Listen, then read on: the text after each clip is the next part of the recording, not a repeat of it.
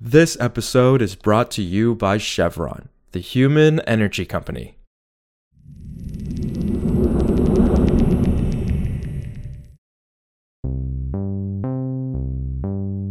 This is Politico Energy. I'm Josh Siegel. On Friday, President Joe Biden traveled to COP27 in Egypt and boasted how his administration had taken unprecedented climate actions at home and abroad. My administration has led with a bold agenda to address the climate crisis and increase energy security at home and around the world. But despite those words, the U.S. has faced skepticism from other countries at this week's conference that 1, Washington isn't doing enough, and 2, that Biden might face weakened political power at home after last week's midterm elections. So today, Politico's Zach Coleman breaks down the president's climate message to the world, some new actions he announced, and what the skeptics are saying. It's Monday, November 14th.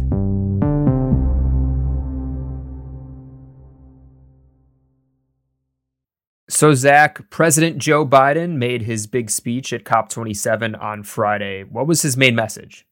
His main message is the U.S. is doing what it said it was going to do. He came to tout his accomplishments, the Inflation Reduction Act, the bipartisan infrastructure law, and he said that we're going to hit our emissions goals. And that goal he set last year, right before the COP, it's a 50% reduction below 2005 levels by 2030. Now, of course, he doesn't have that in tow yet. The Inflation Reduction Act says that we'll cut emissions 40% if all goes as planned.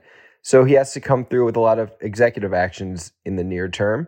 And he also unveiled one of those on Friday. It was new rules for controlling methane emissions from the oil and gas sector, something that the Biden administration has been really touting at COP, is this global methane pledge.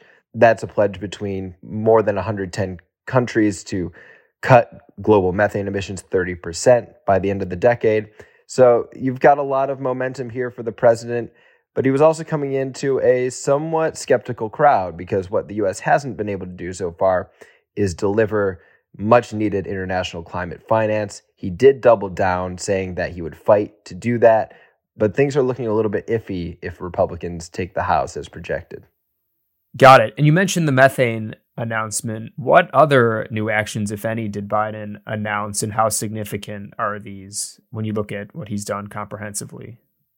Right. One of the things that has really colored the talk so far is climate finance. There is a widespread recognition that the U.S. has not done enough to contribute to much needed money for developing nations and climate vulnerable nations to defend themselves against the effects of climate change, which the U.S. has contributed to more than any other. He did come and make an announcement that the U.S. would double its pledge for a pot of money that goes towards helping developing countries adapt to climate change.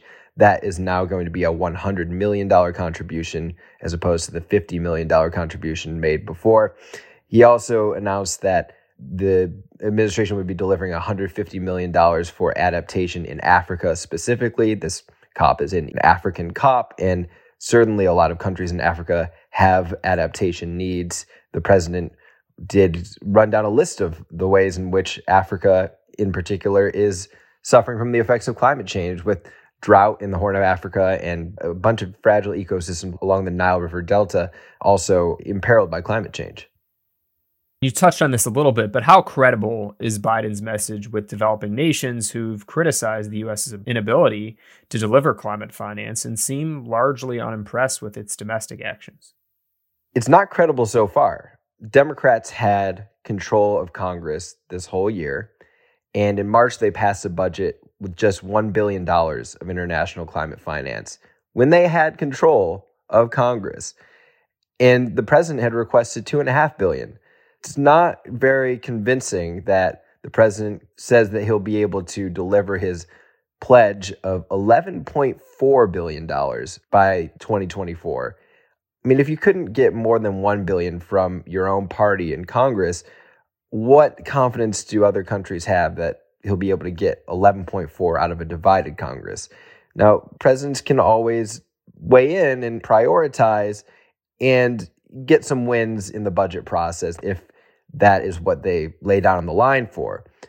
It remains to be seen if the president will use all of his political capital for that $11.4 billion. But it is a crucial part of global climate dialogue. I mean, what is missing is the money, is the good faith effort from the rich world to make sure that developing and climate vulnerable nations have the money they need to transition their energy systems in a greener direction and to also adapt to the effects of climate change.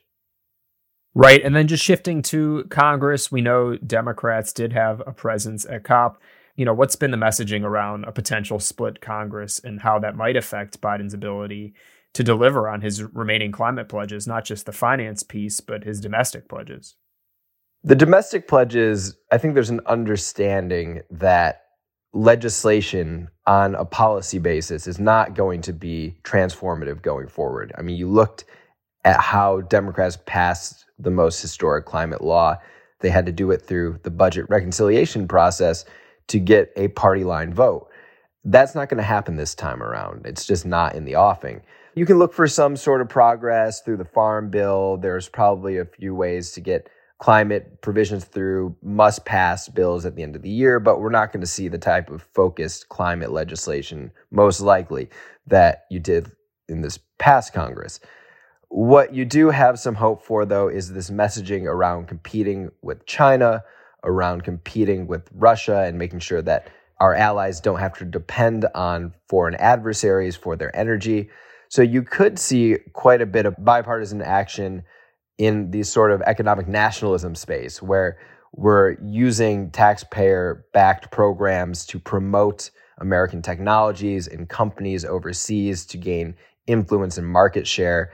You already see that through programs at the U.S. Development Finance Corporation, through the Ex-Im Bank.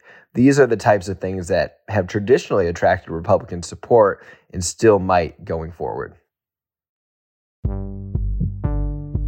Also, as Zach mentioned, the Environmental Protection Agency released a new plan on Friday to sharply curb methane leaks from the oil and gas sector. The plan would require monitoring for every well, regardless of size, and it would tighten restrictions to reduce flaring of the gas. For context, the supplemental proposal is the latest part of the Biden administration's effort to sharply curb emissions of methane, which makes up about 20% of global greenhouse gas emissions and has a far higher impact on short-term warming. So far, environmental groups have tentatively applauded the supplemental proposal, though they're still assessing the details. And the American Petroleum Institute, which has broadly supported direct federal methane regulation after many oil companies threw their support behind similar rules, sounded cautiously optimistic. For more news on energy and the environment, subscribe to our free newsletter at politico.com/power-switch, and subscribe to Politico Pro to read our morning energy newsletter. Some of the music in today's show was composed by the mysterious Breakmaster Cylinder. I'm Josh Siegel, and we'll see you back tomorrow. This episode is brought to you by Chevron, the human energy company. Did you know that Chevron is working with partners in California to convert the methane from cow waste into renewable natural gas that one day can help fuel trucks across the nation? Find out more at chevron.com/RNG.